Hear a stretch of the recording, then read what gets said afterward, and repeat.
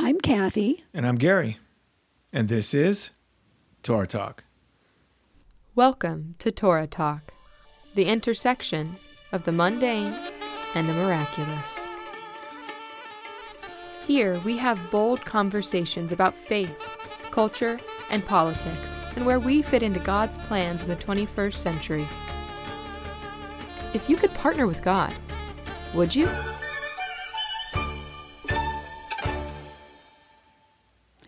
Welcome back, everyone. As always, it's so good to have you join us. Today we're going to be talking about biblical covenants and why they matter to us, a subject that we have mentioned many times in our previous podcasts, but we've never really delved into it in the kind of detail that we'll be doing today.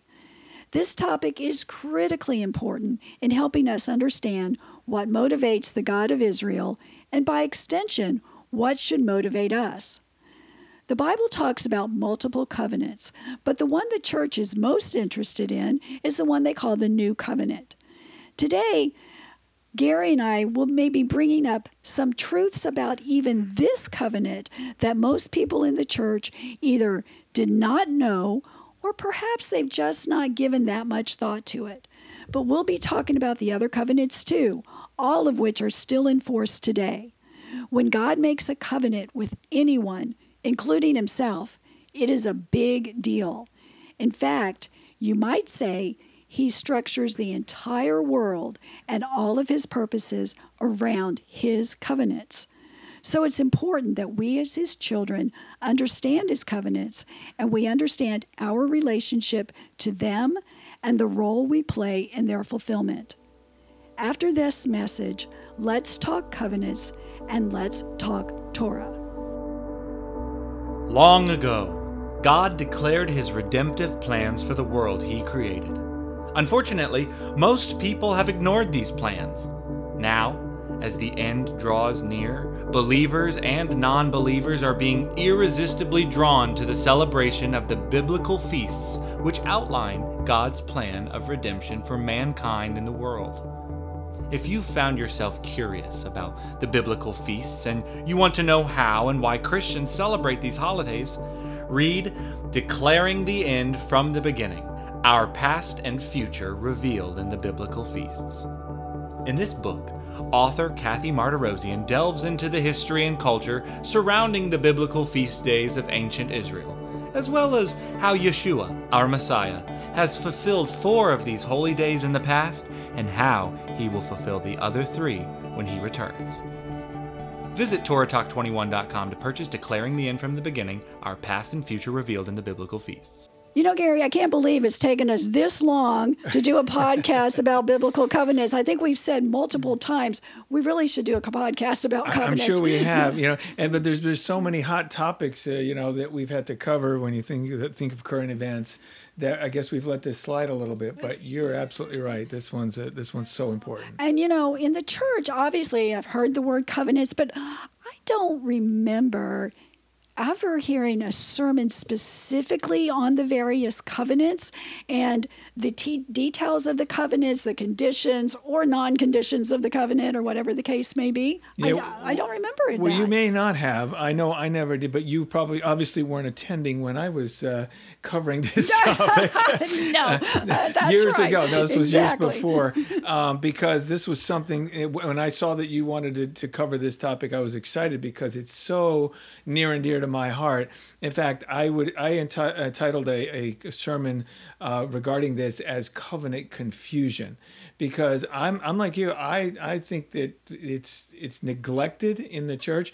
It's obvious that there's a preset way of thinking regarding the covenants that is completely wrong. Just say it I'm like just it going to is, say right? it's completely wrong. We think in the Christian church there are 2 covenants, and it's all that matters: New Covenant and Old Covenant. That is how, and I guarantee you, go to our audience, just ask your friends, go talk about it in church, ask them about the covenants, and you'll hear Old Covenant, New Covenant. That's it. That's it. And most people believe that when you look at your Bible, New Testament, Old Testament is synonymous with Old Covenant, New Covenant. You take your Bible and open it to the page that separates Matthew and Malachi, right? And that I think I told you this before. One during that sermon, I ripped that page. Oh, so dramatic. Yeah, right out of there's this blank page that separates. But the point is, most people go to Matthew and look to the right and say, okay, that's New Covenant. They go to Matthew, look to the left, and that's Old Covenant. Well, that's completely wrong. And the fact that in the Tanakh, what the world calls Old Testament or Old Covenant, in the Tanakh, there are all the pertinent covenants that we're going to talk about today. There's some minor ones. There's other minor covenants, like the Yes. Salt Covenant, that we're not going to cover today. But all the pertinent covenants are in the Tanakh. And that is so important for us to understand. Yes, and I hope that that's what will be very clear to you and our audience when we get done, because like I said, it's critical. It's a big deal, and amazingly, these covenants that were made multiple thousands of years ago, impact literally what's happening in the world today and the news of the day. Absolutely. And they're still in effect, and we still are dealing with them now, because they are still in effect, and we can pick up a newspaper, and there are the people don't realize it, but there's things happening related to God's covenants being fulfilled. It all does. I think I use this a lot, but it's so true. History, it's His story, and if we look at the events of history instead of looking at them as separated, unrelated events, but and then instead look at them as God's plan of world redemption, then you see how it all intertwines and all fits and is all part of what He promised long ago. Absolutely. Let's just start basic definition, dictionary definition, a covenant. Mm-hmm. A covenant is simply an agreement between two parties. I guess it could be between more than two parties. Yes, but it can. yeah.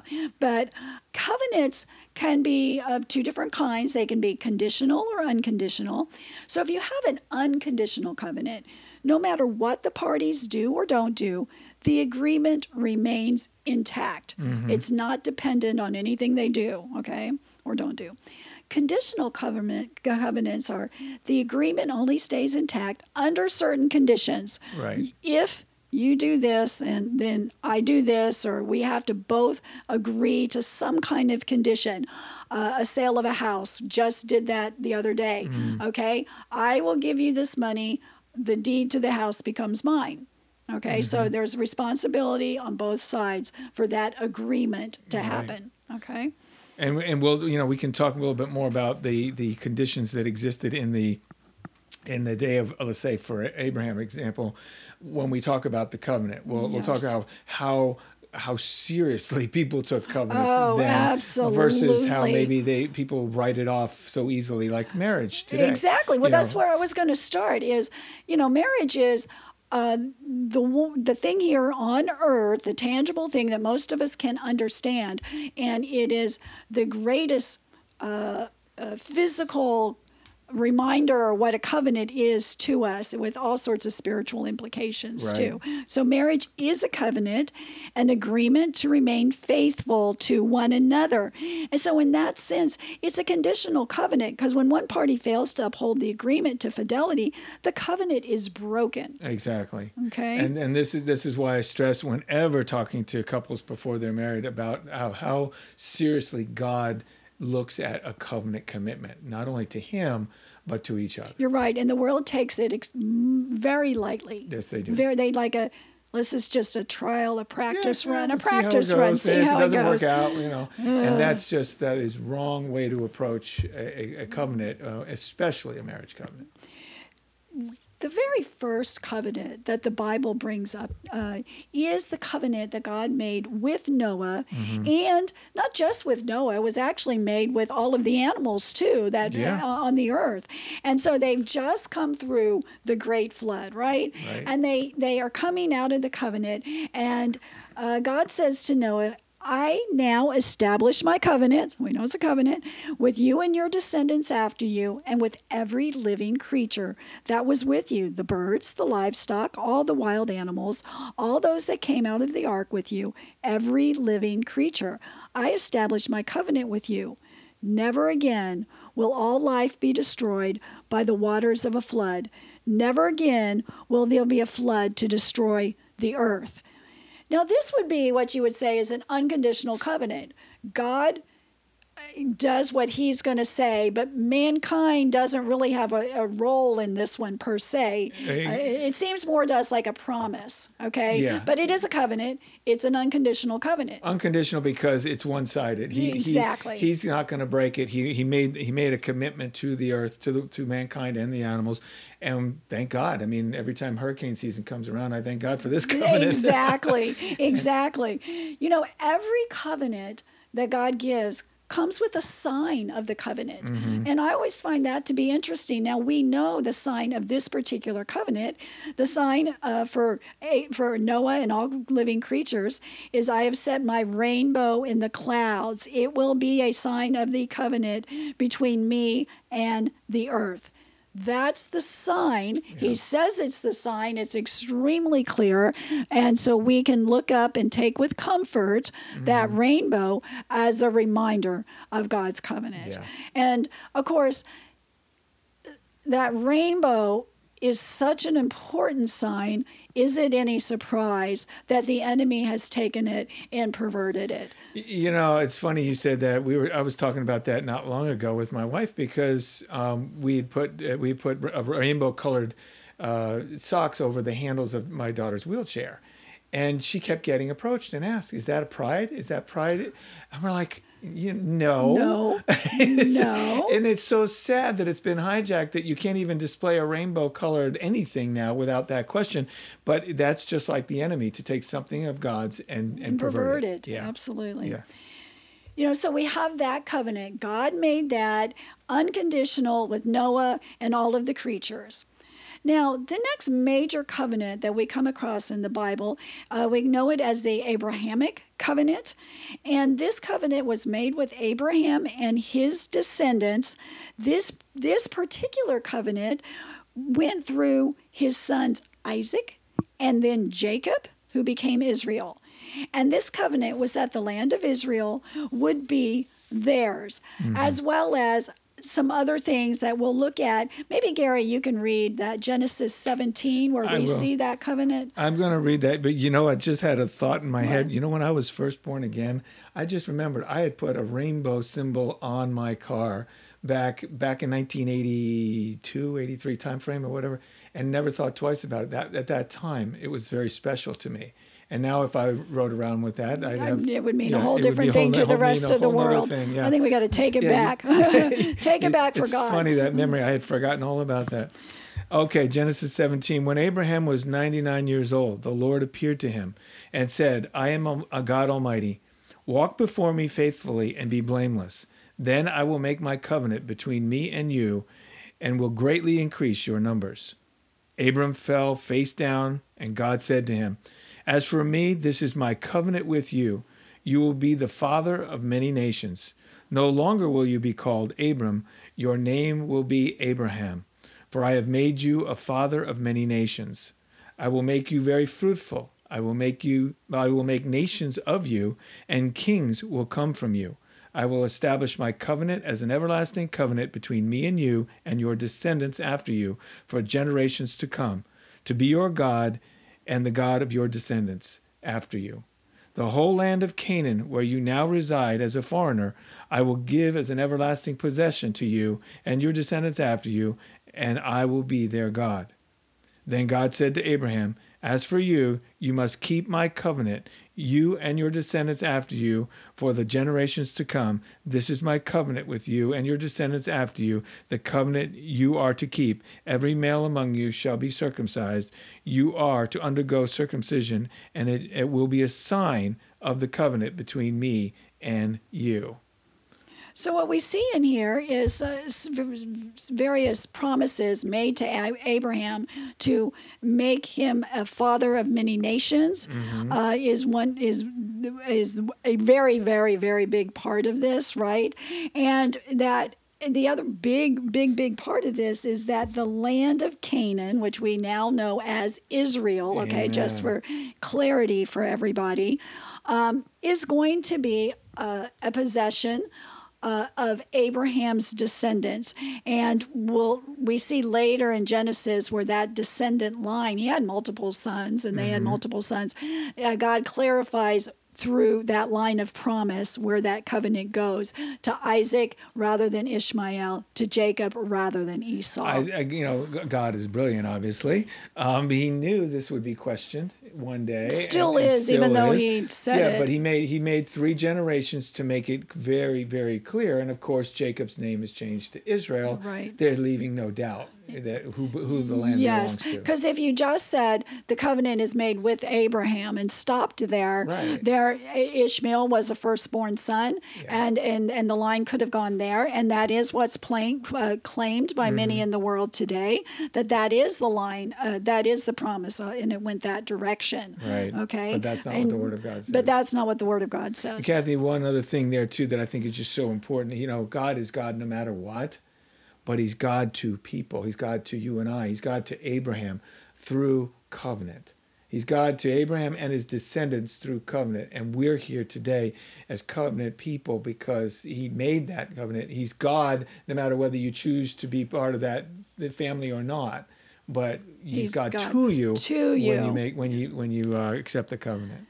This idea of circumcision, circumcision is not a condition of the covenant. No, I don't believe it is in this case. It's a sign, just like it says. It just says like it's it a sign. says. It's a sign that this has been sealed. And I think it was so important at this point because, again, the seed of Abraham was going to pass through where this sign, takes place. And I think it's a symbol of through Abraham, Isaac, and Jacob, through this seed would come the Messiah, right, as we know. Right. And so it was an important sign of the, sealing the deal. And he says in these verses, the covenant is everlasting. Mm-hmm. It's not going away, so it's not conditioned on what Abraham and his descendants are doing. Right. It is forever, no matter what. This is theirs. These things, these promises do belong to them. See, and there lies where the confusion starts. Because when we were talking about covenants, because when people look at the covenants and see just old and new, they think, well, wait a minute, Israel, and we're going to talk about this. Israel broke the covenant. And so therefore, it's come to the church. That's the confusion. That's the covenant confusion. That's the confusion. wrong way to Yes. look at it. Here we have Abraham having covenant made with him by God and God alone, not placing conditions on Abraham, Isaac, Jacob, or his descendants. And we can talk more about that after. Well, let's do this. Further. Genesis 15 is a really insightful story, or as you read it. It is where we learn that this covenant was what God made with Himself. And you kind of have to understand that what happened with covenants back in the day, right? Covenant making was often called cutting a covenant. Right. Okay? And it generally involved cutting up animals. In this case, it did too. And it did too. And in strange as it may seem to our Western minds, cutting animal parts and both parties walking through them, it was a condition of the covenant. We may not do it that way.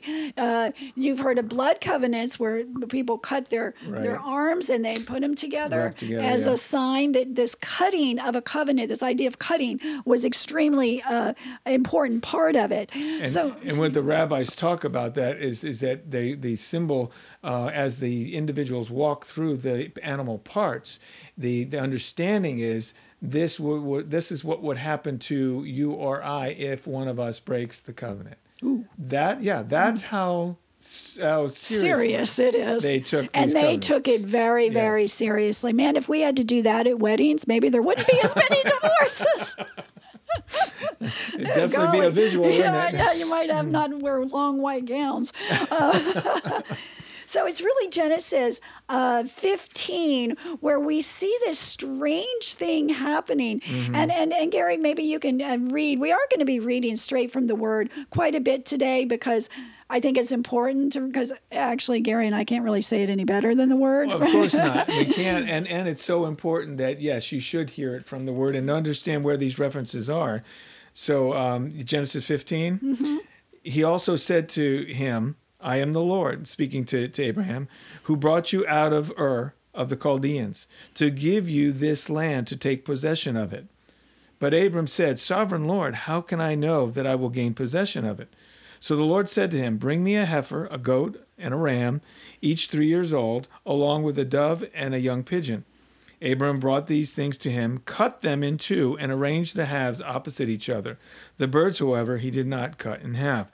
Then birds of prey came down on the carcasses, but Abram drove them away. And I believe that was symbolic of the demonic forces that began to fight this process. Right at the very beginning. Yeah, birds, I like birds, but unfortunately they are representative of that. Because the enemy has hated this. This is where the restoration process begins. I know that's important to you, Kathy, the whole idea of the restoration of all things. Verse 12 says, And the sun was setting, Abram fell into a deep sleep. A thick and dreadful darkness came over him. A smoking firepot with a blazing torch appeared and passed between the pieces. On that day the Lord made a covenant with Abram and said, To your descendants I will give this land from the Wadi of Egypt to the great river of Euphrates, the land of the Canaanites, the Kenizzites, I will say all the ites, rather than going through it. Okay, so I know there's a hyphen there. I mean, I know we skipped some of those verses, but for sake of time. But Kathy, it's reinforced by the words in Hebrew chapter 6, verse 13, where God says when he could not swear. And in fact, I will read it exactly how it's written in the New King James, so for our audience's sake. He says, For when God made a promise to Abraham, because he could swear by no one greater, he swore by himself. And there it is. And then later in the chapter, verse 17 and 18, he talks about two immutable things, two things that never can change, and that is the oath and the fact that God can't lie. So God made this unconditional covenant with Abraham here, because we know that Abraham didn't have to swear anything. He was put to sleep. He didn't walk through. The only thing that went between that was this fire pot and the smoke, which, that smoke, think, audience, about the pillar of fire and the pillar of smoke as representations of God. Yeah. That's what went through these animal parts. Yes. That was God making a covenant with himself. Just like Hebrews said, no, and he doesn't go back on that, and no greater. There's nobody greater to make a covenant with. I mean, if it stops with God. Exactly. The buck stops here. Buck stops there. And so I just want to read a confirmation of this in one other place. By two or three witnesses, all things are established. Right, Kathy? Psalm 105, starting in verse 6 says, "O seed of Abraham, his servant, your children of Jacob, his chosen ones." There's another confirmation on who this covenant was made with. Jacob, his chosen ones. He is the Lord our God. His judgments are in all the earth. He remembers his covenant forever, the word which he commanded for 1,000 generations, the covenant which he made with Abraham, the oath with Isaac, and confirmed to Jacob for a statute, to Israel. There's that transfer from Jacob to Israel, because Jacob's the man, Israel's the mission in my book. He says, to Israel for an everlasting covenant, saying to you, I will give you all the land of Canaan as an allotment of your inheritance. And where is that, Gary? That's Psalm 105, beginning in verse 6, and I read through verse 11. It's a summary. It couldn't be any clearer than that. It's a summary of everything we're saying. Right. And this covenant is everlasting. It is to the descendants of Jacob, who becomes Israel, and it includes the land of Israel. Everything right there. That's all pretty simple. Yep. And then, like I said, it's repeated over and over and over in other places. So critical that we understand this unconditional covenant God made with himself that is always in effect, including to this day. Absolutely. Okay? Never to change. Never to change. So now we fast forward 400 to 500 years, and we get to the time of Moses.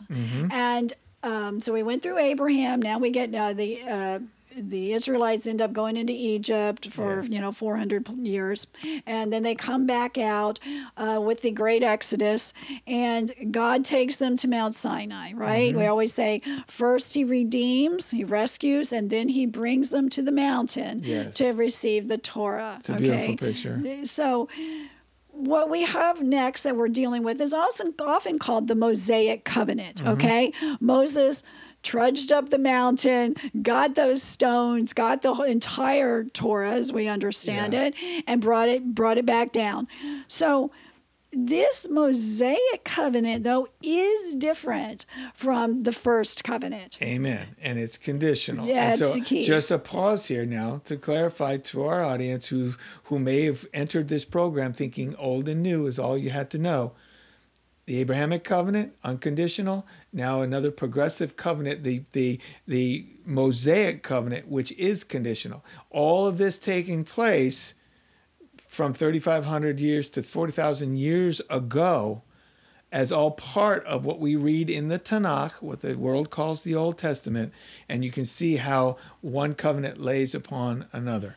And I think that's what's important too. One doesn't get rid of the other one. We still got Noah's covenant in effect too. Yes. Right? Yes. And each of the ones we're going to talk about are still in effect. Yes. Okay? So we don't get rid of one just because we got a little bit newer one. Exactly. Okay? So we said this covenant is conditional, and it is made with Israel, the descendants of Abraham, Isaac, and Jacob. And the conditions are they're responsible for following the law of the Torah, as we call. And in return, God promised to abundantly bless and protect Israel. All right, so Gary, why don't you read in Exodus 19? This is the story of Moses coming back down the mountain and this covenant actually being in place here, put in place. Okay. All right. Then Moses went up to God, and the Lord called to him from the mountain and said, "This is what you are to say to the descendants of Jacob, and what you are to tell the people of Israel." I love that. I'm sorry, I have to stop there. Once again, we see this beautiful interchange all the time. Once God changes the name of Jacob to Israel, you see it once go back and forth because you have Jacob the man and Israel the mission, and Israel representing all the people that would come from Jacob. But it's this beautiful use going back and forth of Jacob and Israel to show that connection. All right, verse 4. You yourselves have seen what I did to Egypt, and how I carried you on eagle's wings and brought you to myself. Now, if you obey me fully and keep my covenant, then out of all the nations you will be my treasured possession. Although the whole earth is mine, you will be for me a kingdom of priests and a holy nation. These are the words you are to speak to the Israelites. So Moses went back and summoned the elders of the people and set before them all the words of the Lord had commanded him to speak. The people all responded together, "We will do everything the Lord has said." So Moses brought their answer back to the Lord. Now, they said they would do all the conditions laid out in this Mosaic covenant. Yes. This, to me, is the wedding ceremony, right? This is the I do's. Okay? We will do. This is the I do's, where you are entering into the covenant. I will do, we will do. And they did as a whole entire people, we will do. I love that it's recorded this way in the Bible because it's so clearly a marriage covenant of a God with his people. Ketubah. Ketubah. Yes, exactly. That covenant. You know, there's some wording in there, a kingdom of priests and a holy nation. Peter picks up on this in 1 Peter 2:9, and he says, "But you are a chosen race, a royal priesthood, a holy nation, a people for God's own possession, so that you may proclaim the excellencies of him who has called you out of darkness and into his marvelous light." I know that when I had read this before without having a Hebraic understanding, I'm like, okay, this applies to those Christians or the holy nation, the royal priesthood, okay? But this was Peter referencing back to that that scene right there where God said, Israel, you're going to be these people, this holy nation. And that, I believe, is the essence of the call back that Yeshua gave. Yochanan the Immerser, John the Baptist, and Yeshua both started their ministry with repent, the kingdom of God is at hand. It's come back to Shuvah, come back. What would they tell them to come back to? Come back to the Torah. Come back to obeying your God, your Father in heaven. Come back into relationship with your Father. Perfect. You broke relationship there. When you stop doing all the things you said you would do.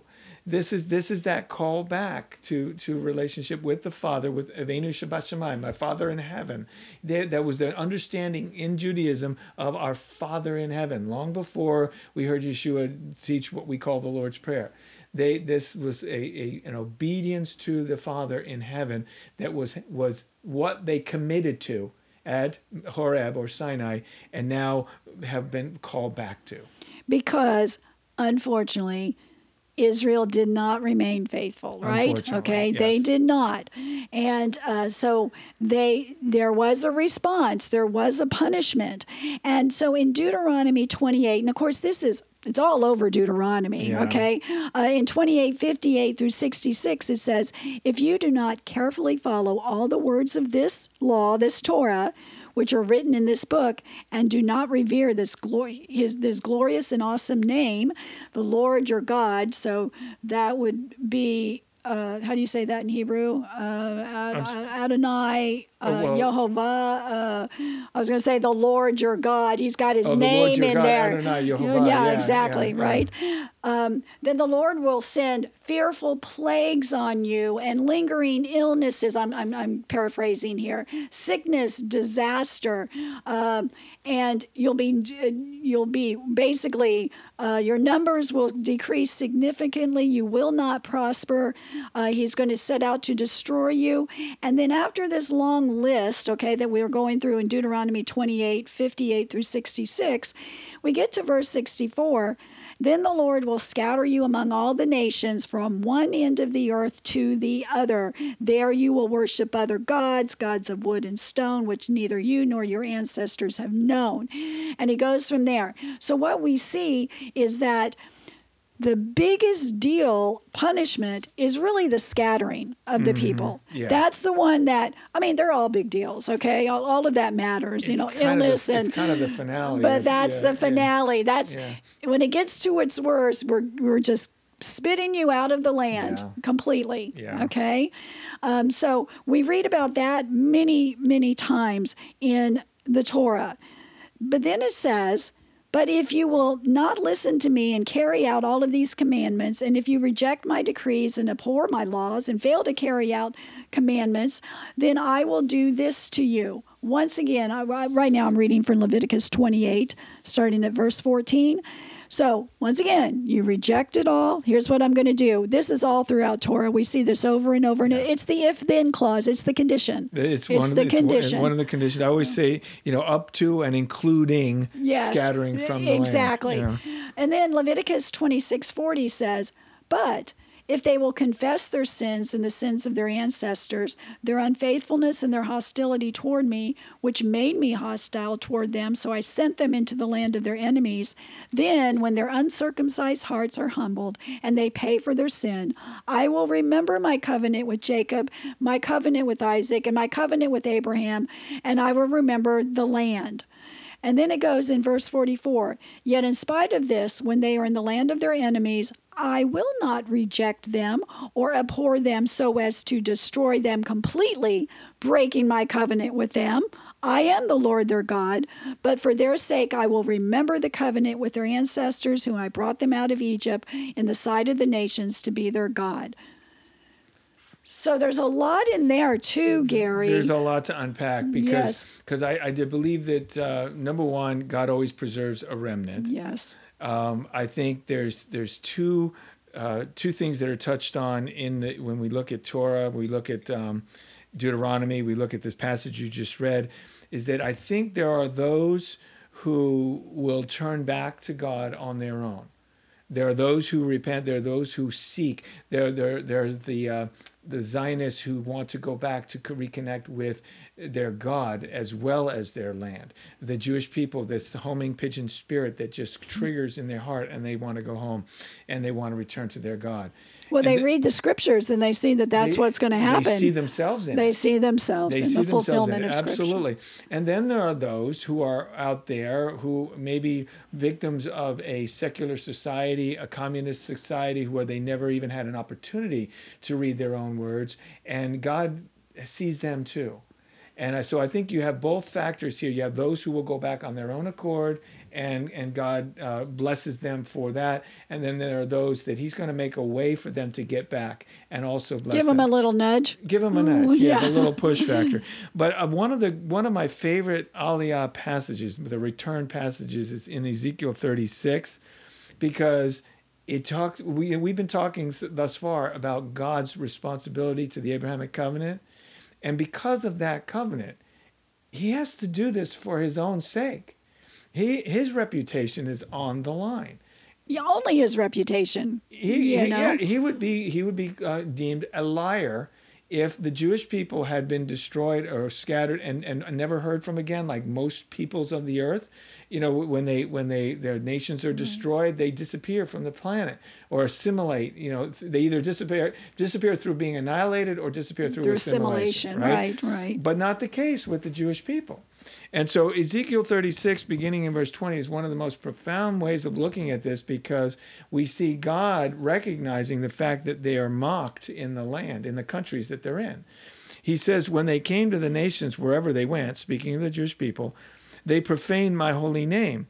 When they said of them, so this is speaking about what the people in the nations are saying, these are the people of the Lord, and yet they have gone out of His land. They're mocking.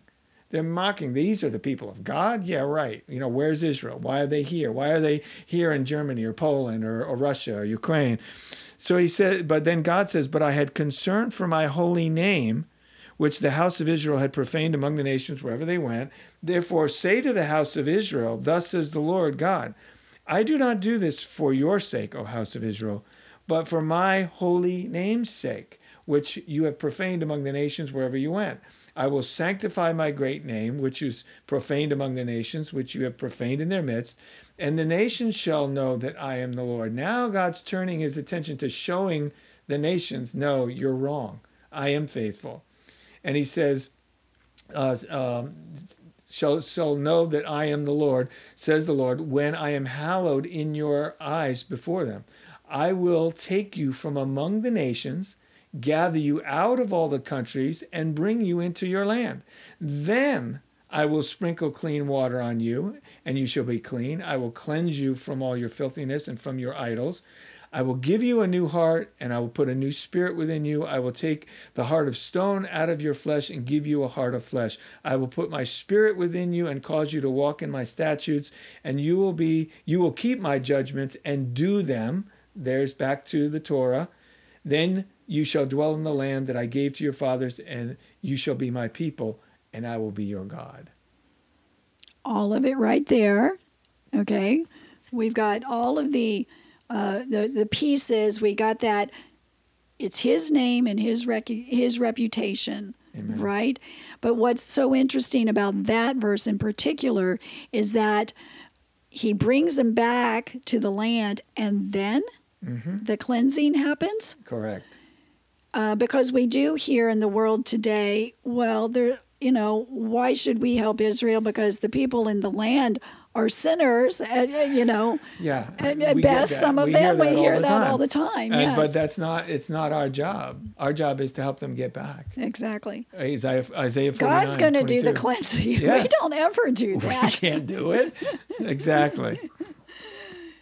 So that's really important to remember, and that once again should play into things that we see and know and understand in today's geopolitical world and in our churches and our understanding of what our role is with the Jewish people and with the nation of Israel. Amen, sister. All of Well that said. matters. If all of that could be understood, it would change the way the church thinks about Israel. And if we were the influence we were supposed to be, we could change the way the world thinks about Israel. You know, this covenant has a sign too. And the sign of this covenant, we're not going to go deep into this, is the sign between me and you, and for generations to come may know that I am the Lord who makes you holy. He says, you must observe my Sabbaths. This is the sign between me and you. It will be a sign between me and the Israelites forever. So the sign of this covenant, Gary, is the keeping of the Shabbat, which is actually representative of the keeping of Torah. Amen. Okay? Yeah. You know, because Shabbat's a biggie in there. It is a biggie because it's a weekly reminder. We have the yearly reminders, but it's a weekly reminder. And you know, Jewish people have done this over the centuries, even at pain of death. Yeah, exactly. They have attempted to keep the Sabbath holy, set apart for God. That's important. That actually, you know, when I think about that being a sign between God and his people, the Sabbath, and then I had to look at myself and say, I'm not even keeping the Sabbath. Am I part of his people? If I'm part of his people, maybe I should be keeping the Sabbath. Mm-hmm. Okay? And so you started. So that's what I started doing. Yeah. Okay? Yes. If I'm going to be part of his people, I feel like I should be doing what his people are supposed to be doing. Amen. Right? That's the importance of understanding what we're talking about later about being grafted in. Exactly. We are to do what we are called to do as his children. As his children, exactly. Now, there's also, going forward a little bit, something known as the Davidic covenant. And that's with King David, okay? God makes this covenant with King David. It's through Nathan the prophet. It's talked about in 2 Samuel 7, 1 Chronicles 17, and 2 Chronicles 6:16. And it's an unconditional covenant made between God and David, through which God promises David and Israel that the Messiah would come from the lineage of David and from the tribe of Judah, which David was, and would establish a kingdom that would endure forever. The Davidic covenant is unconditional. God does not place any condition of obedience upon its fulfillment, nothing that David had to do. This was just going to be his promise based on God's faithfulness. And if you remember in the book of Luke, when the angel Gabriel came, okay, and he announced that God would give Jesus, Yeshua, the throne of his ancestor David, and he would reign over the house of Jacob forever, and his kingdom will have no end. Okay, so that's Luke 1:31 through 33. We know those verses, right? But look what it says: ancestor David ruling over the house of Jacob. Yeah. Okay? Yeah. Important. Very specific. Very specific. Peter declared in Acts 2, God has sworn with an oath to David that of the fruit of his loins, according to the flesh, he would raise up Christ to sit on his throne. And then our favorite that comes up in the songs at Christmas time, Isaiah prophesied concerning the Messiah, of the increase of his government and peace there shall be no end upon the throne of David and upon his kingdom, to order it and to establish it with justice and righteousness from henceforth, even forever. Forever. Amen. You know, there again, the beautiful example as you're going through these unconditional versus conditional. If this had been a conditional covenant like the Mosaic covenant, we wouldn't be sitting here today, because the kings following David after Solomon, we know were less than perfect. Let's put it that way. But yet it didn't matter. God promised through the line of David that we would have our Messiah. Now, Gary, we talked about, and I'm just saying that we talked prior to this. I'm going to clarify something that we were talking about even prior to starting this. If we're looking at a sign for the Davidic covenant, would it be Yeshua sitting on the throne in Jerusalem? Would that be the sign? I would say what would be the sign? Fulfillment. That's the fulfillment of the promise. So what I'm wondering is, does this one have a sign Well, I'm just thinking through this. Maybe we shouldn't think out loud on the air, but we're gonna. I brought it up. But you brought sorry. it up. No, it's okay because it's important that some of these things are tougher to discern. But when Yeshua was confronted by the Pharisees who Yeshua discerned were not necessarily friends of his, he said, this you wicked generation who seeks a sign. Adulterous generation who seeks a sign. I will give you no other sign than the sign of the prophet Jonah. As Jonah was in the fish 3 days and 3 nights, so shall the Son of Man be in the heart of the earth. So that was the sign in his case that he was the Messiah. And he was the Messiah. And he was, of course, of the lineage of David. Okay.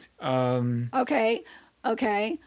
So was that a sign of the Davidic covenant or the sign of what we're going to talk about in the new covenant? Well, there's a good question. I think this, being the Davidic covenant, they're very much related. They are related, and they are also related to the fact that to the Abrahamic covenant, which is the fact that it would have to come.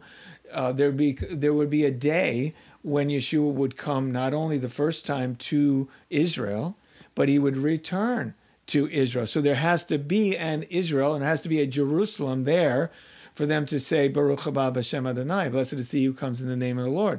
And it also says that Jerusalem would be trampled down by the Gentiles until that time, until the fullness of time when Yeshua would return. So the Davidic covenant, maybe the sign of the Davidic covenant is Yeshua himself. Maybe it is. Maybe it is. That's what I'm saying.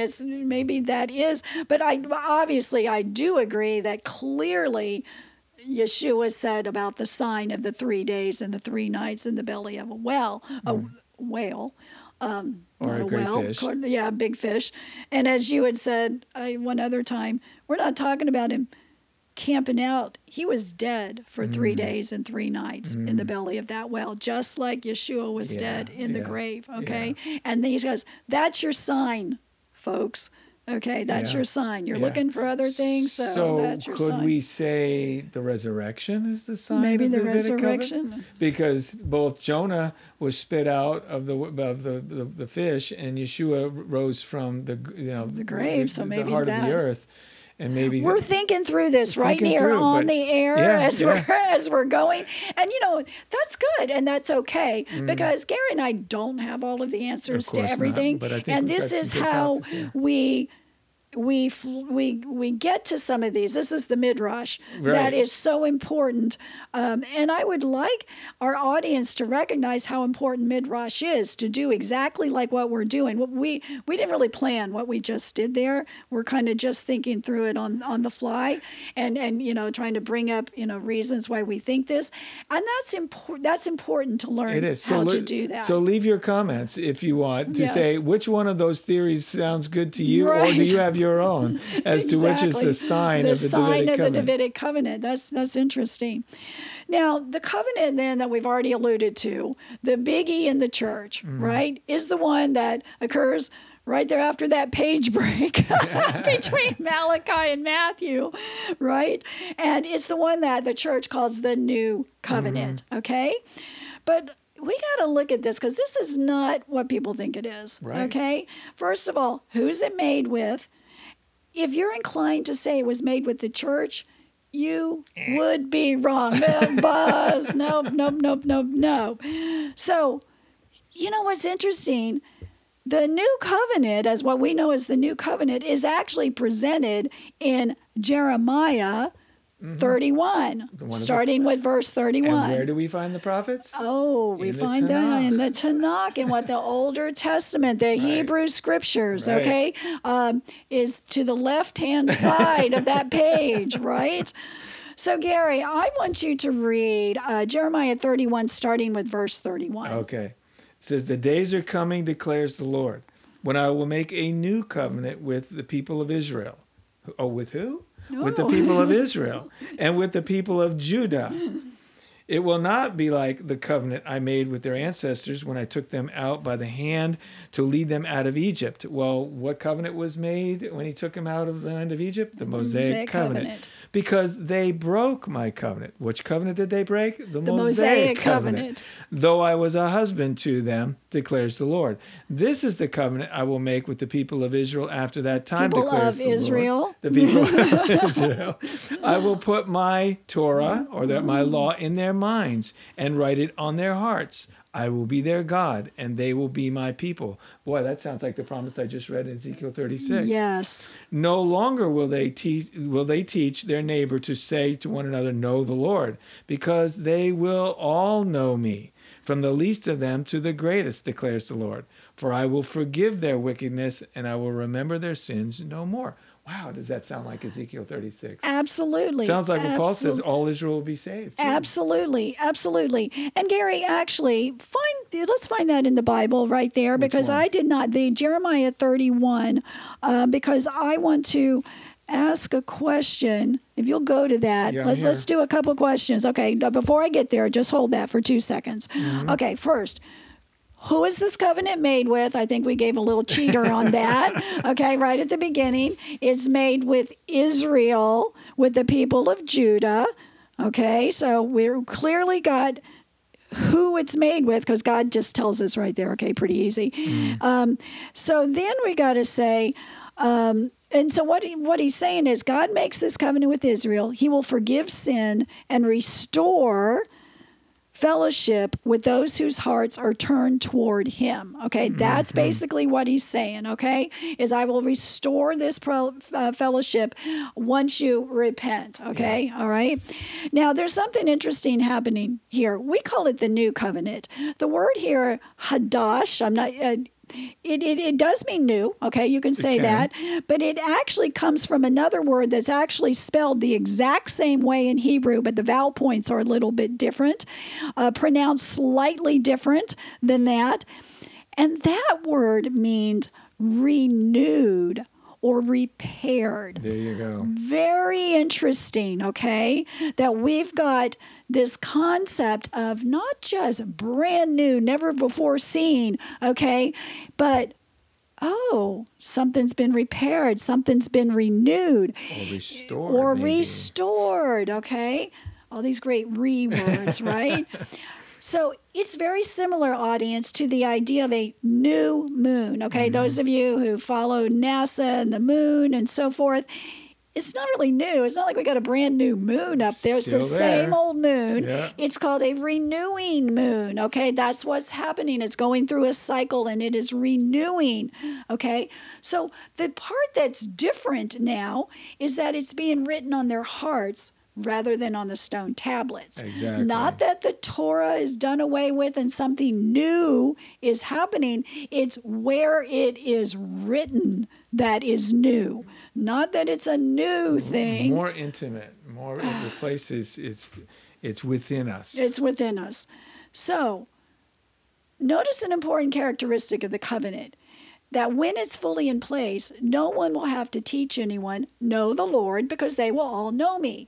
Gary, are we at that stage Has that yet? happened yet? I don't think it's Not happened. that I can see. You know, audience, we've talked before about Hebrew having two tenses, a past tense and an ongoing tense.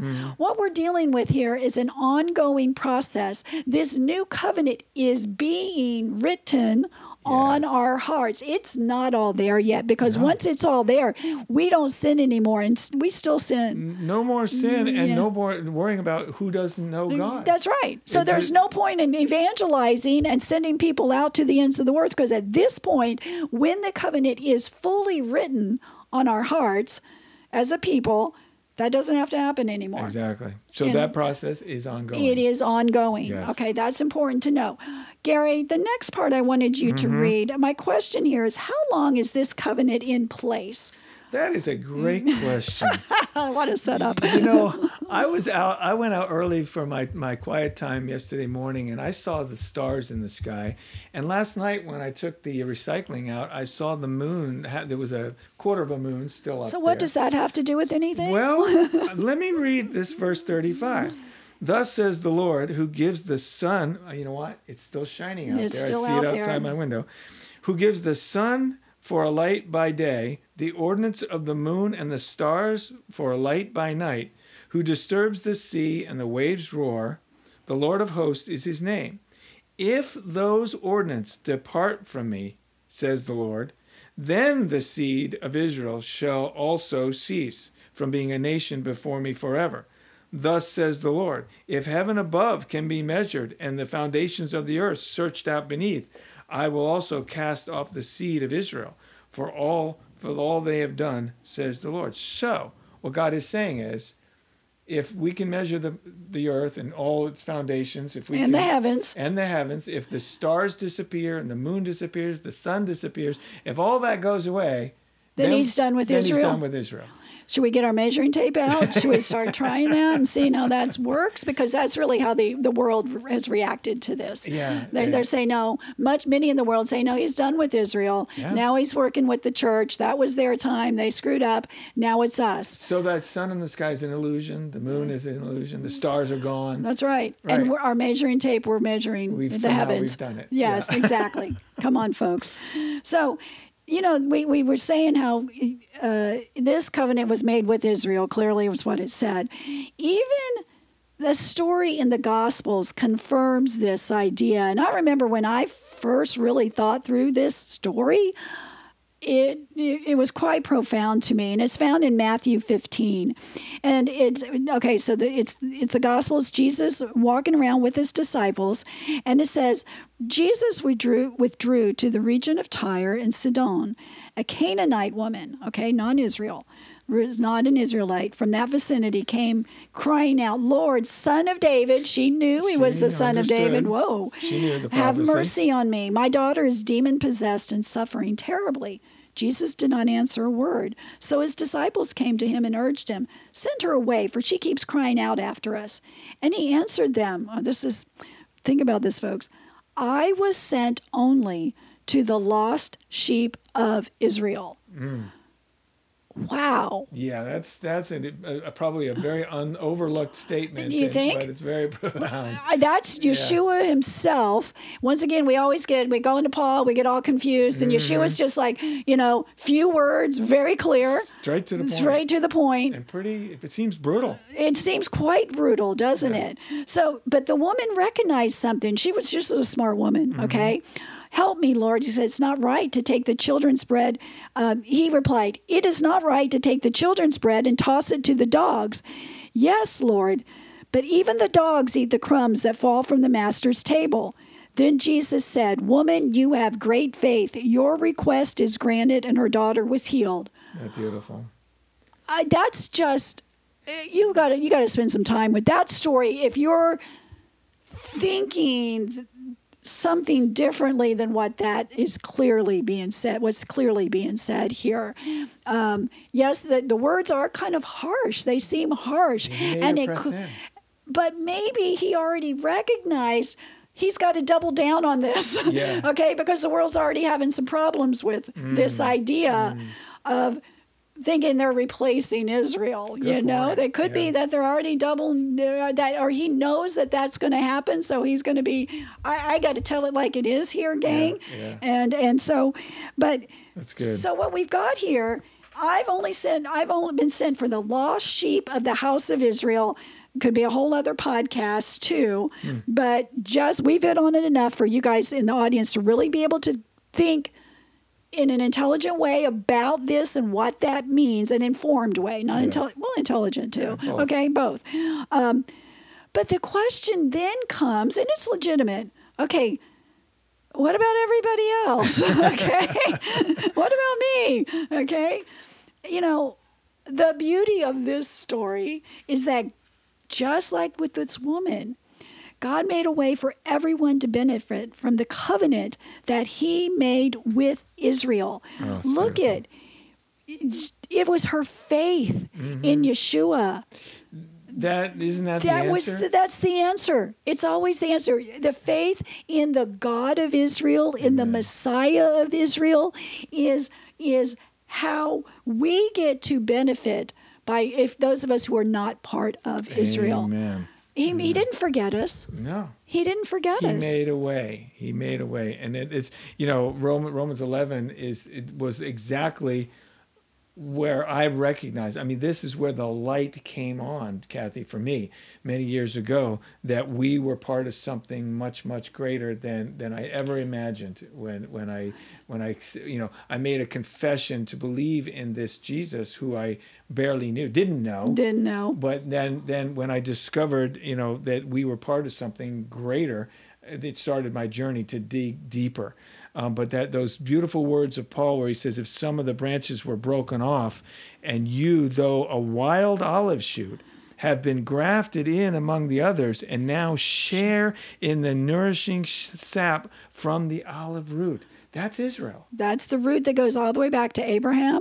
I love that. Thank you for saying that. Yeah. Because that's the deep, deep root that we've been grafted into. It goes all the way to Abraham. If you don't see this and you just follow the instruction of today's church, you can only trace your roots back to Constantine. That's right. In the 4th century AD. But if you understand what it means to be grafted in, you can trace your roots all the way back to Abraham 4,000 years ago. And that's what we want to be. We want those deep Of roots. course. Otherwise, Amen. we're rooted out when the first storm comes, the first That's hurricane right. comes through. Those of us in Florida, right? And then he goes on in Romans 11, he says, do not consider yourselves to be superior to those other branches. If you do, consider this. You do not support the root, but the root supports you. Yes. Okay, gang? You will say then, branches were broken off so that I could be grafted in. Yes, granted, that's true. But they were broken off because of unbelief. And you stand by faith, just like that Canaanite woman did, Yes. okay? Good example. Do not be arrogant, but tremble. For if God did not spare the natural branches, he will not spare you either. Okay, we did a whole podcast on this and what that means. But what we're talking about here is this way that God made a way for everyone else to benefit from the deep roots of Israel. Amen. And not to be arrogant, not to have this Christian arrogance to think that we are somehow superior. All we should be is grateful. Absolutely. Ephesians 2 also says this fairly succinctly. Paul is succinct. I imagine. In this case, he was. So what did he say in Ephesians 2, verses 11 and 13? If Gary, if you would read that. Therefore, remember that formerly you who were Gentiles in the flesh and called uncircumcised by the so-called circumcision, that done in the body by human hands.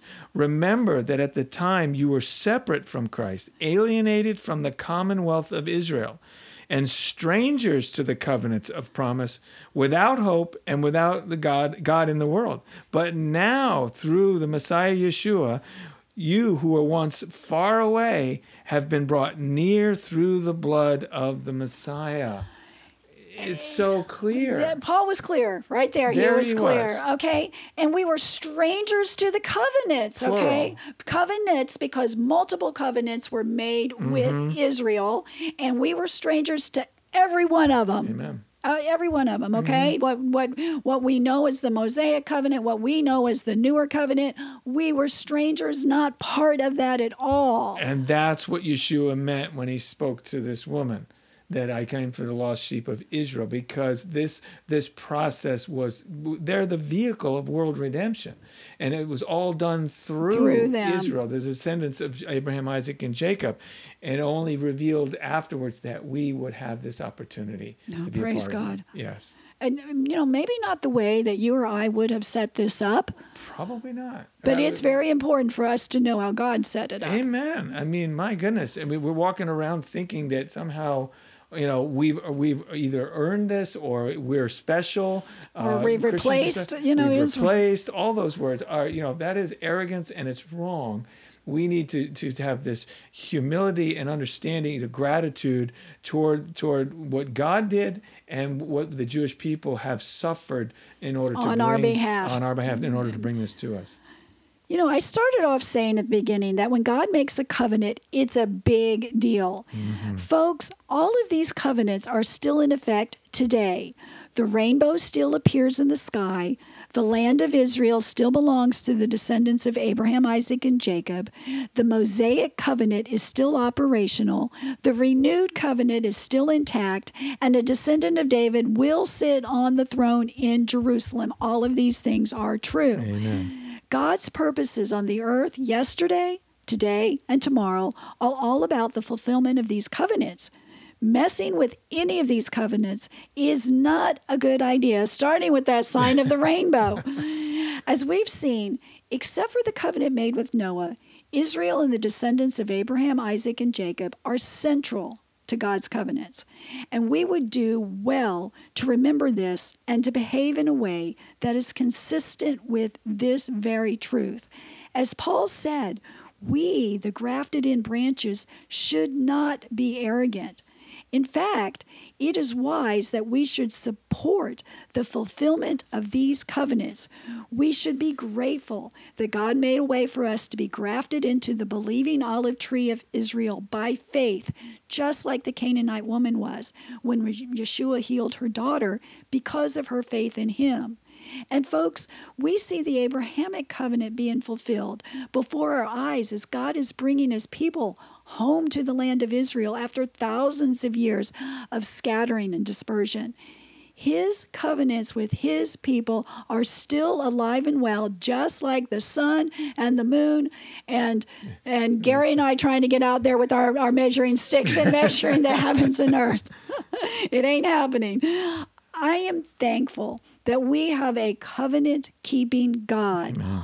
All of our hope rests in his faithfulness to his covenants. Amen. Shalom, everybody. Shalom. Thank you for listening. Please join us next time on Torah Talk.